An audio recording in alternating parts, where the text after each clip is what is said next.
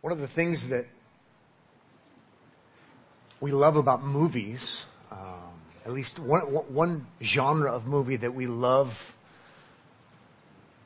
in America and every country, we love the inspirational kind of story where there's the hero or there's the heroine, where they're against all odds, they're the overcomers, and everyone's against them, or someone is against them. There's the antagonist, and no matter what, they somehow rise above and they conquer and they overcome. And there's something about those kind of stories that I love. That's why they're blockbusters. It's why they can even have a huge impact on our life. I think about growing up watching some of these movies, and they would motivate me for athletics, or they would motivate me for all kinds of things. There's just something about that, and we identify with this hero or heroine, which is all fine and good. And the Bible tells a similar kind of story. Against all odds, everything all strikes against, and yet there is victory. The problem is when we start somehow thinking that we see Jesus as the one who did these things, and he did, but then we fall into that typical mindset of, well, then that inspires me, and the intention, we misread the intention, and we see the intention as that's what it's meant to do. And if I could just be more like Jesus, the one who overcame, and if I could just be more like Jesus, the one who was opposed, and yet he proved victorious in the end, if I can just be like that, everything will be okay. And what ends up happening is, even though he is the hero, even though he is the against all odds victor, he's the hero of the story, of the drama, absolutely, and it makes it an awesome story, the story of all stories. We end up misreading it. So one great thing about studying books of the Bible is that we see things as they're supposed to be. And it sort of puts us in our place in a good way. So right now as a church, we're studying the Gospel of Jesus according to John. We're in the 4th chapter. You can turn there now if you'd like to. And what we're being reminded of is Jesus is awesome. We're going to even hear today, he's the Savior of the world. It doesn't get better than that. He is the hero. It's inspiring. It's extraordinary. Story of all stories. We're drawn to him. But the people who represent us in the story are people like Nicodemus in chapter 3. The guy who's part of the right religion, who's got the right holy book, and doesn't understand a thing about eternal life. He needs Jesus. He needs Jesus to rescue him, not just inspire him. Okay? Then the opposite end of the spectrum, so Nicodemus, the guy who's moral, the guy who knows everything supposedly and knows nothing, the guy who's part of the right religion. Then the opposite end of this spectrum, and I think it covers everything in between, but I love it that we see all these different kinds of people that we're supposed to identify with. That opposite end of the spectrum would be the Samaritan woman, or the woman at the well, who we've heard about just now in the song. The woman at the well, she's part of one of the wrong religions. She's part of a cultic offshoot from Judaism. And she's very immoral. Okay? And she too needs Jesus. Not just to inspire her to overcome difficulties in life against all odds. No, she needs Jesus to rescue her. She needs Jesus to forgive her. She needs Jesus to restore her. She needs him as a savior. So I love it that we're seeing these kinds of people. These won't be the only two people we see. But it's great for us to realize, indeed, it's a great story. It's an awesome story. But the ones we have to identify with first and foremost would be the Nicodemuses. We think we're okay because we're part of the right religion. Or the Samaritan women or woman, and then the Samaritans. They're actually part of the wrong religion. And they're involved in all sorts of immorality, and they need Jesus also. He's the Savior of all those kinds of people. Now, there's more to be said about that, of course. That's what preachers say. But there's more to be said about Jesus and how we view him, but I want to save it for the end. Okay? So don't let me forget at the end to say something. I'm only giving you the right part of this. I'm giving you the right thing to emphasize. I'm confident of that. But there's more to be said with how we identify with Jesus. But let's make sure we remember we must see him not as one of us first, but as the one who's come from the outside to rescue us. Okay? But there's more that must be said about it. We'll save it for the end. Okay? So, John chapter 4. And we began looking at this last week. We're going to continue today. If you weren't with us last week, you'll be able to catch on rather quickly. I'm rather confident. And we're going to pick it up this morning, beginning in verse 23. I should say that last time, as we worked our way through the first 22 verses, as we would go, we would pause now and then and say, let's pause and let's acknowledge something extraordinary about Jesus that we've learned. Okay? Some of these striking things about Jesus that are worth noticing. And so we did that last time along the way. We looked at 8 of these striking realities. And so I'm going to pick that up this morning. We'll work our way through some of the text, and then we'll pause and say, there are some striking realities we need to acknowledge here. But my numbering will start with number 9 this morning, because we looked at the first 22 verses last time, and we looked at 8 of them. Okay? All right, Samaritan woman, part 2, if you will. Woman at the well, part 2, beginning in verse 23. Look there, if you would, with me. But the hour is coming, Jesus says to this Samaritan woman. The hour is coming. We saw last time Jesus uses the hour to describe a specific time. When he says things like, my hour has not yet come, he's talking about the specific unique time when he is going to go to the cross, or when he's going to be raised from the dead, or when he's going to be glorified. It's talking about that climactic high point of his redeeming work.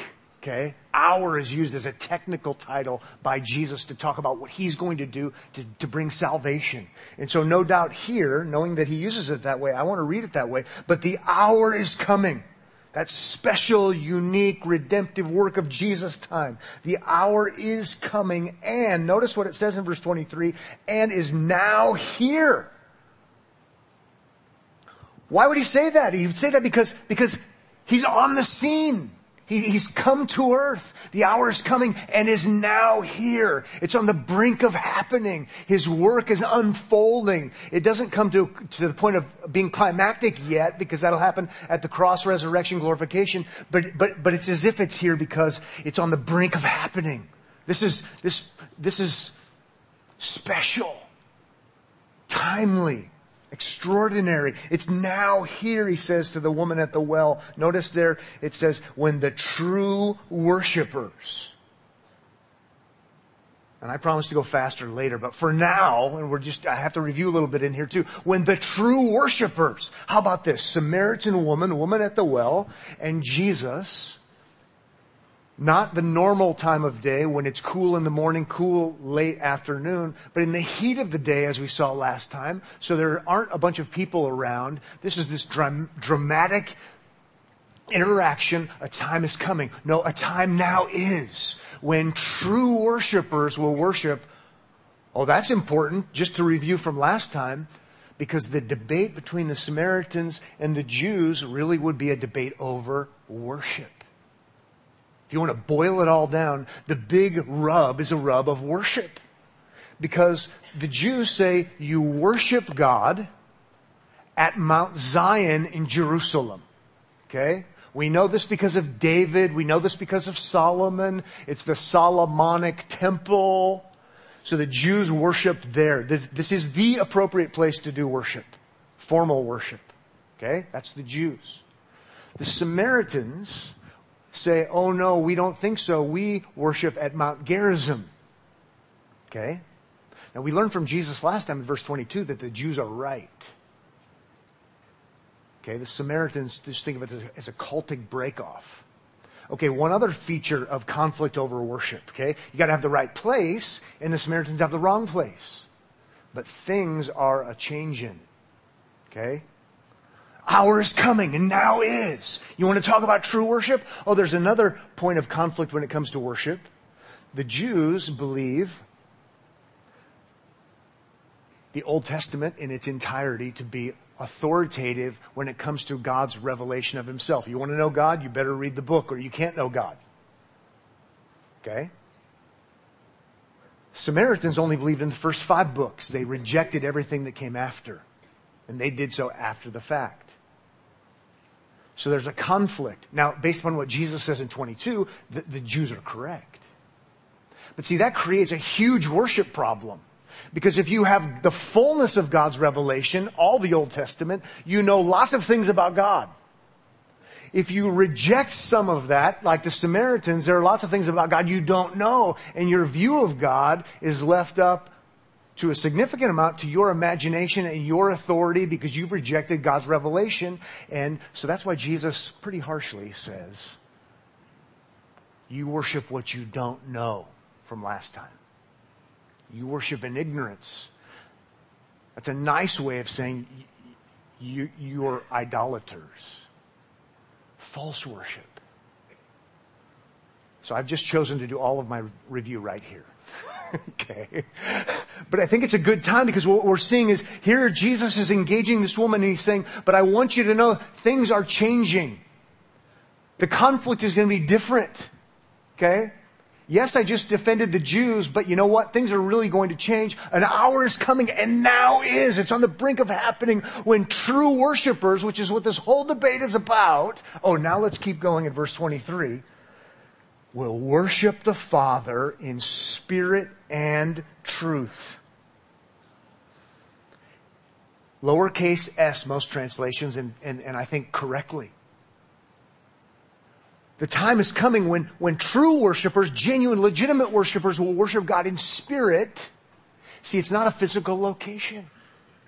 It's a spirit thing. Lowercase s. I think it's lowercase s because he's going to go on to say, we'll see in just a moment, that God is spirit. Okay, and he's not talking about the Holy Spirit. God is a spiritual being. He's not a physical being. So he's saying the time is coming when it's not going to be about Mount Zion anymore.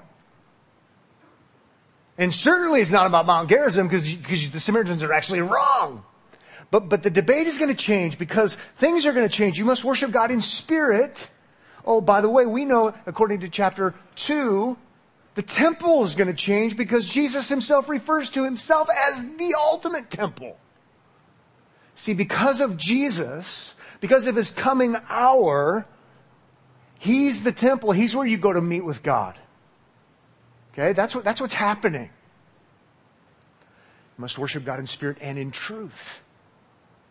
You've always needed to worship God in truth as God has revealed himself. Oh, remember, Jesus is going to show himself to be the ultimate revelation of God.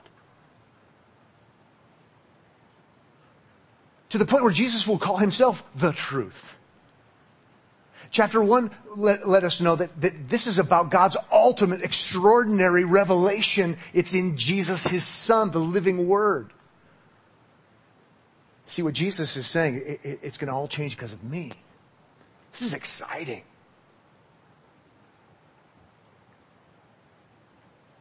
I always think of that song, Changes, right? Sorry, I had to have my little David Bowie moment. It's all changing.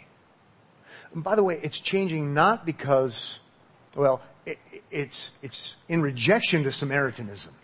Jesus acknowledged they're wrong. But with Judaism, it's changing, yes, but because we're progressing. All of this physical temple stuff was meant to be in anticipation so that Jesus would be the ultimate. So in that sense, it is changing, right? Fulfillment. Where in the world were we? Verse 23 still, we'll worship the Father in spirit and truth, for the Father is... Oh, isn't that interesting? He doesn't say will be. The Father is. This is on the brink of happening to the point where the Father is doing this even now, is seeking such people to worship him. It's changed and is changing. This is what will please God. This is what will honor God. That's what the debate was over. And now we're going to see that it's going to be totally different. Verse 24, God is spirit. And those who worship him must worship. Notice the must. Worship in spirit and truth. It's not going to be about location, but it certainly has to do with revelation. And Jesus is described throughout John as the ultimate revelation. Striking reality number 9 might be your number 1, but number 9 for me, because this is part 2, Jesus is the key to true worship. Jesus is the key to true worship.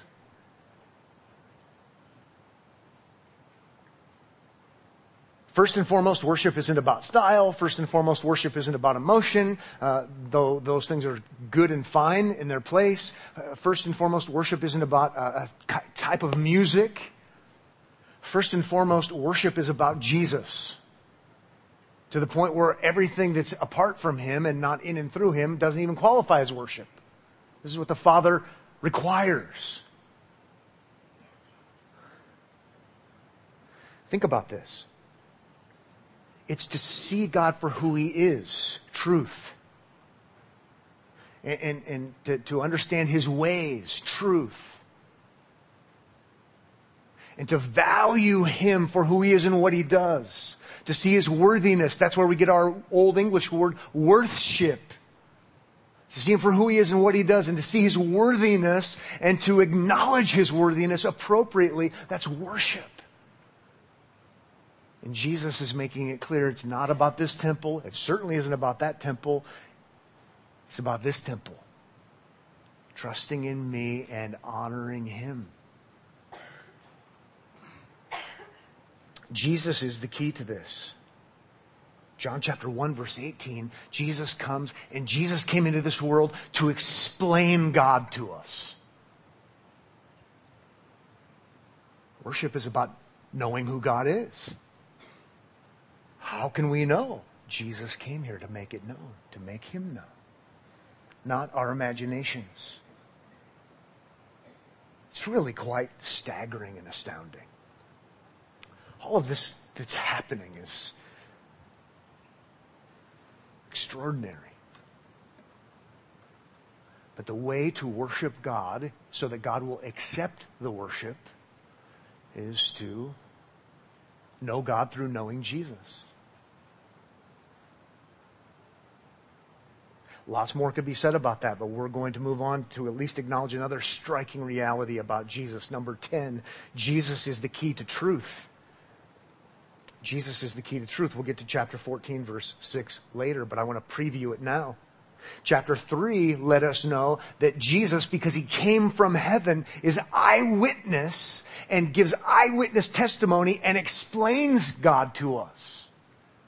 That's why I said the incarnation changes everything. Now we can know who God is and worship him appropriately because we have eyewitness, credible testimony from heaven. Chapter 3.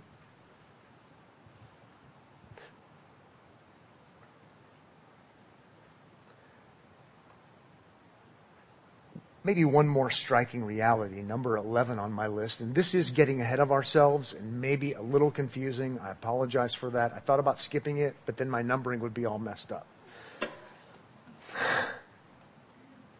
Jesus is the key to the Spirit. Jesus is the key to the Spirit, and I mean capital S. We saw this in chapter 3. We'll see it again in chapter 7. We'll see it in chapter 14 and chapter 16. We would never receive the Holy Spirit apart from the work of Jesus. Okay? And we would never be able to truly worship God and know God and understand God and worship him in lowercase s spirit if we didn't have the uppercase S Spirit, whom we would never have if we didn't have the Son. Confusing, I understand. But if we weren't just doing this chapter by chapter and we were doing it all together, I think we'd see it better. To worship God truly in spirit, because God is spirit, we must have the Holy Spirit. And to have the Holy, it'd be impossible to have the Holy Spirit if we didn't have the work of the Son. That's all I want to say by way of preview. Now let's move on to some new territory. Verse 25. I mean, just think about, isn't this great? This should be worship-inducing, to know these things about God. And to say, well, I see him as even greater than I thought he was, and this causes me to see his worthiness even better. And this is worship. This is acknowledging his greatness, acknowledging his love, acknowledging his supremacy.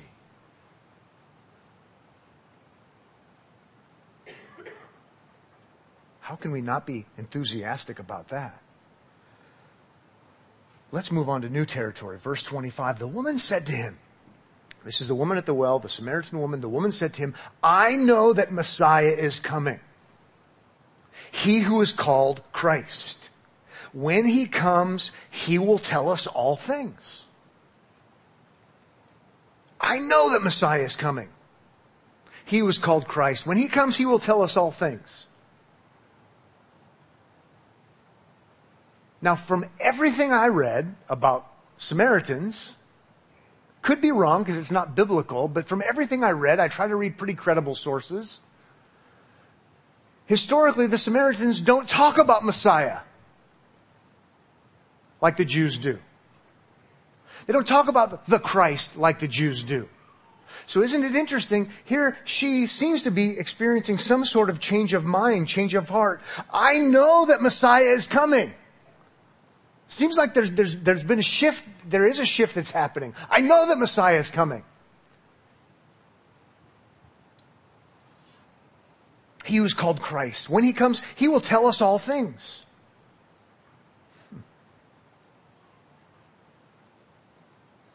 Verse 26, Jesus said to her, I who speak to you am he.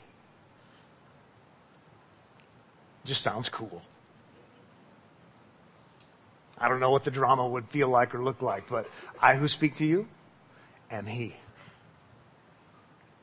It sounds even cooler if we know how similar, if not the same, that sounds to a statement made in a messianic prophecy in Isaiah 52.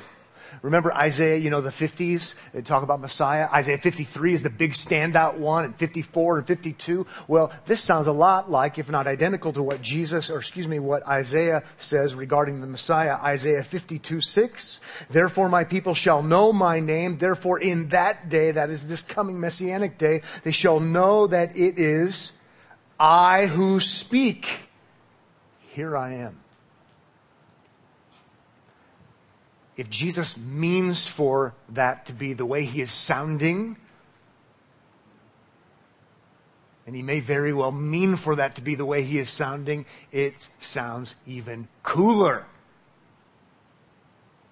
I'm the one. I'm the long-awaited one.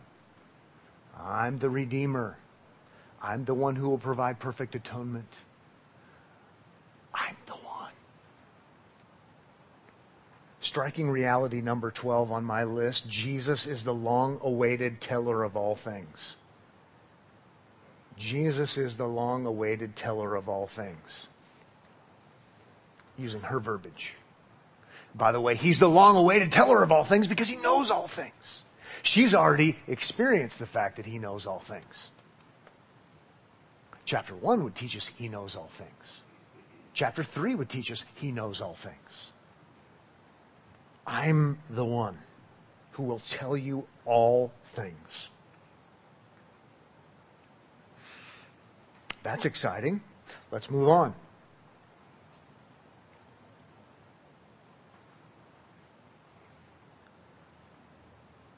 Now, wait a second. Just one more thing. I have this maybe bad habit, maybe good habit, but it's so affected me that I keep saying and keep thinking Jesus is even better than we thought he was, because that's just the testimony of my life. The more I learn, the more I go, he's even better than I thought he was. If this woman comes from the Samaritan background, and she does, and they're not big on Messiah talk, and here she is, I know Messiah is coming, the Christ, and when he comes, he will tell us all things. I got to say it again. Jesus is even better than she thought he was. right? But she's coming to know the Messiah, the one that she didn't even think he was. Maybe that wasn't worth pausing for, but I thought it was. So let's keep going. Verse 27. Just then his disciples came back. They marveled. If you were an original language person, you'd see that they're in a state of marveling. They keep on marveling. I don't know how long this went on, but this wasn't just a passing thing, that he was talking with a woman. Especially context, a woman, yes, but a woman in Samaria. No one said, "What do you seek?" or "Why are you talking with her?" But they're shocked. I'm tempted to say, here's another striking reality about Jesus, but I didn't number it ahead of time and it would get all confusing. So number 28, verse 28. So the woman left her water jar. Right? Right? Living water, what we learned about in the first half of this text. And Jesus provides that. And now she's at the point where she came for water and she looks at her water jar. I'm reading into it a little bit. She looks at it, looks at Jesus, and leaves. I mean, go to the grocery store today, buy all of your groceries in the cart, look at your cart, having paid for them, and just walk out. I got bigger priorities. Right? She's got bigger priorities. Because Jesus is better than she thought he was. And so we walk out. Keep reading in verse 28. And went away into town and said to the people, "Come and see a man who told me all that I ever did. Can this be the Christ?" She kind of sounds Jewish. How about a die-hard Jehovah's Witness barging into Kingdom Hall today and saying, "Jesus is God"?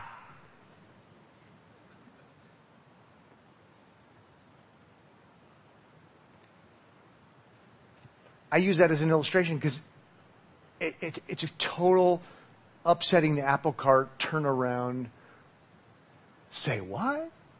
From you of all people?" Verse 30. They went out of the town and were coming to him. And we're going to see that they're coming and they're believing in him. But we have a bit of an aversion, okay? So camera changes. We're going to move to a different focus just at least momentarily. Verse 31. Meanwhile, the disciples were urging him, saying, "Rabbi, eat." But he said to them, "I have food to eat that you do not know about." So the disciples said to one another, "Has anyone brought him something to eat?" Now, if you've been with us through John, you already see that Jesus, this is a telegraphed pass. You're already learning how Jesus operates, at least in John's gospel, in this record, where you already know to say, "I don't think he's being literal." But the disciples aren't quite as quick on the uptake as you all are, because we know the whole story. He's not speaking literally. His intention is to be speaking figuratively, to make a literal point. He's done it with water. He's done it with a temple. He's done it on multiple other occasions. And now he's doing it with food. Notice verse 34. Jesus said to them, "My food is to do the will of him who sent me and to accomplish his work."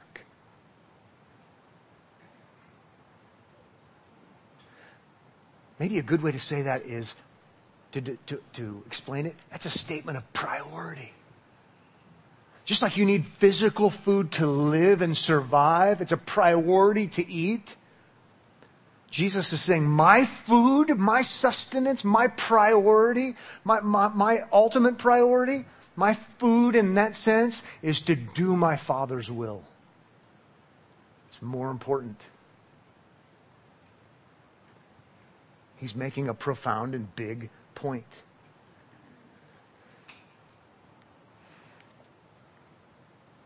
There's more to be said about verse 34 as it would relate to the relationship between the Father and the Son.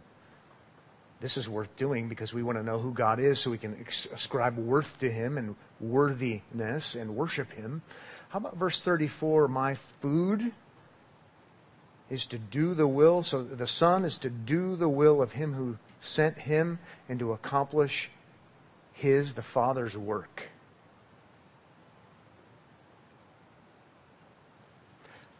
This is great on lots of levels. This is a sermon series in and of itself kind of greatness level. It's not the first time, it's not the last time we're going to hear things like this. In fact, in the next chapter, we're going to hear stuff like this. And that won't be the last time. We're going to hear maybe in its greatness, maybe one of the unmatched places where Jesus talks about this is in his high priestly prayer in John 17, and the Father and the Son and the work. But I, at least for now, want you to say, Jesus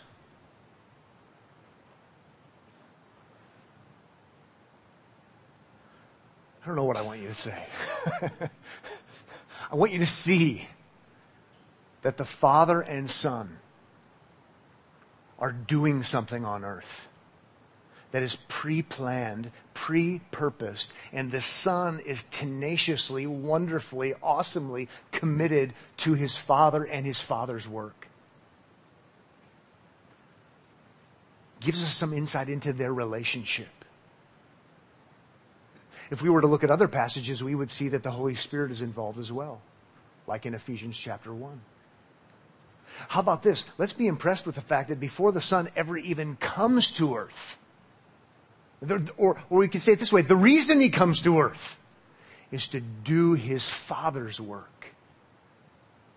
There's already been agreement to provide redemption for Nicodemuses and Samaritans. Right? And everything in between. We could be amazed at this on its own level and realize that the triune God has this kind of unique relationship, and they've purposed and planned and pre-purposed to do these things, and that should cause us to say, wow, worship. But then we enjoy it as well because we're actually in on it, because it's for us. And then we even see, if we're going to put it that way, that the Son is committed to doing the work of his Father, which, by the way, we will see time and time again, is for us. And if Jesus is committed like he's committed, you should be encouraged. It should make you happy. Priority number one for me as the Son is to do the work of my Father who sent me. I'm so radically committed to that. It's going to happen no matter what. And you should hear that as, that means love for us. That means assurance for us. That means my assurance of salvation doesn't start with when I believed in Jesus, although that was an awesome thing. And I get assurance from believing in Jesus. But it's part of a plan that even goes before that. This is awesome.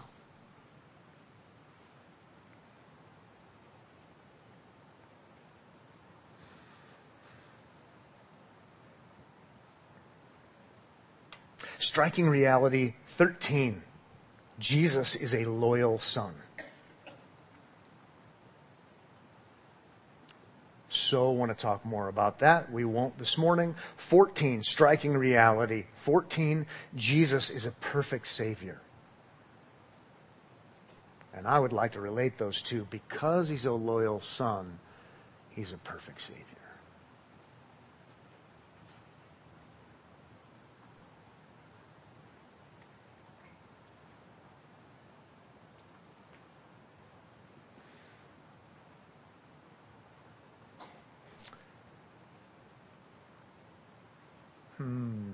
So tempted to add more, but the numbering won't work.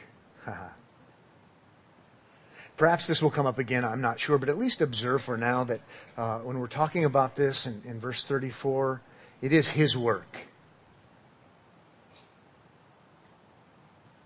It's redemption is the Father's work through the Son, and we could look elsewhere, applied by the Spirit. Just remember, it's the work of God. And that does help us to know that it's not ours. Okay? He's the Savior, the rescuer.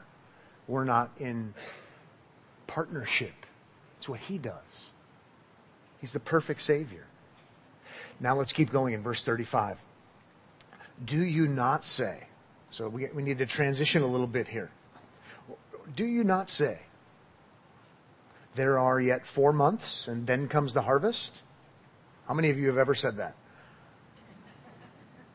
We have some farmers here, so perhaps, but apparently it's a common saying in first century Middle East agrarian culture. Do you not say? The implied answer is yes, you do. You do say there are yet 4 months and then comes the harvest, right? We understand the idea. You're going to sow, you're going to plant, you're going to do all the stuff that you need to do, and then the harvest comes, and he says 4 months later, common saying, 35 goes on to say, look, I tell you, lift up your eyes. Look, see, is what he's saying, and see that the fields are white for harvest.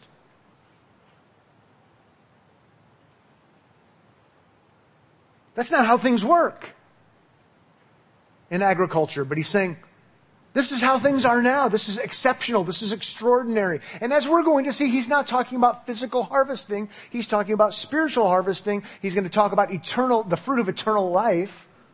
Now, what will make this even more impactful is if we read it through the lens of Old Testament prophecy, when there's going to be great spiritual harvest. When Messiah comes and he brings deliverance, there will be abundance and there will be blessing and there will be great harvesting, but it's a spiritual kind of harvesting, and that is what the whole Old Testament's been waiting for. Jesus is saying, this is it, because I'm the one. Now, most of you, not all, but most of you are familiar with some of those messianic prophecies. You're familiar, if you've been around much or around Christians, Christmas time, Isaiah 9:6. You see it on Christmas cards, you see it on banners. For to us a child is born, to us a son is given, right? And it talks about the government will rest on his shoulders, and we're talking about in the line of David. Now I'm paraphrasing. It's a messianic prophecy. We don't normally read the verses before and after, but with that locked in your mind, knowing it's a messianic prophecy, it's speaking about Jesus. Listen to Isaiah 9:3. You have multiplied the nation. You have increased its joy. They rejoice. How about this? They rejoice before you as with joy at the harvest. Okay. As they are glad when they divide the spoil. It's used in a spiritual light here with Jesus. But notice there's dots being connected from Isaiah. This is the great, extraordinary, long-awaited messianic harvest where there's joy and abundance and rejoicing. This is awesome. This is what we've all been waiting for.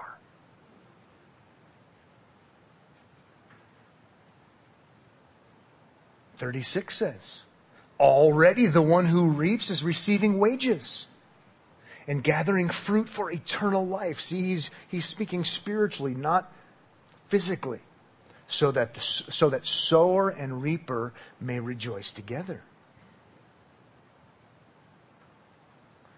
And remember where he is. He's in Samaria. Samaritans saved? They're part of a cult. That's right, they're part of a cult. Samaritans saved. This is what we've been waiting for, Jews and Gentiles. It's no wonder people like the Apostle Paul would say, to the Jew first and also to the Greek, the Gentile. He's the Savior of all. He's the Savior of the world. Verse 37, for here the saying holds true, one sows and another reaps. I sent you to reap that for which you did not labor. Others have labored, and you have entered into their labor. He doesn't tell us exactly who the others are. We could say the others who've labored would be the prophets in the Old Testament. They labored. We could say John the Baptist, he labored, preaching repentance, right? And he's saying to his disciples, now you're connecting the dots for people, and I'm connecting the dots for people, and the harvest is going to come in. And it's spiritual harvest. It's the harvest of eternal life, and this is extraordinary, and this is awesome. This is unprecedented. That's a good word I should have used earlier. Yeah, this is it. But he doesn't specifically say who the others are who have worked. I'm going to go out on a limb and say I think the biggest and ultimate workers, according to verse 34, are the Father and the Son.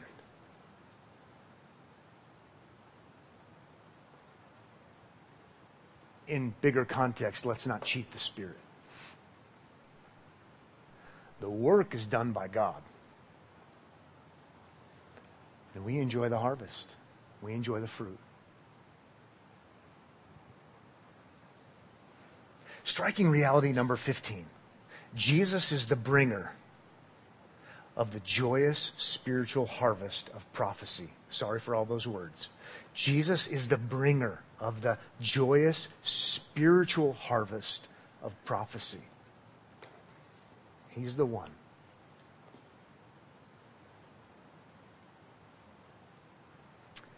Only have a handful of verses left. Let's do this. 39, many Samaritans. Here we go, harvest. Many Samaritans from that town believed in him. There it is. That's why Jesus came, so that would happen. They believed in him because of the woman's testimony. He told me all that I ever did. So when the Samaritans came to him, they asked him to stay with them, and he stayed there 2 days. And many more believed because of his word. They said to the woman, it is no longer because of what you said that we believe. But notice they are believing. For we have heard for ourselves, and we know that this is indeed the Savior of the world. Striking reality 16, Jesus is indeed the Savior of the world. Everyone who will be saved is going to be saved by him, Savior of the world. Even bad people like Samaritans, Savior of the world. Even quote unquote good people like Nicodemus, who isn't so good, Savior of the world.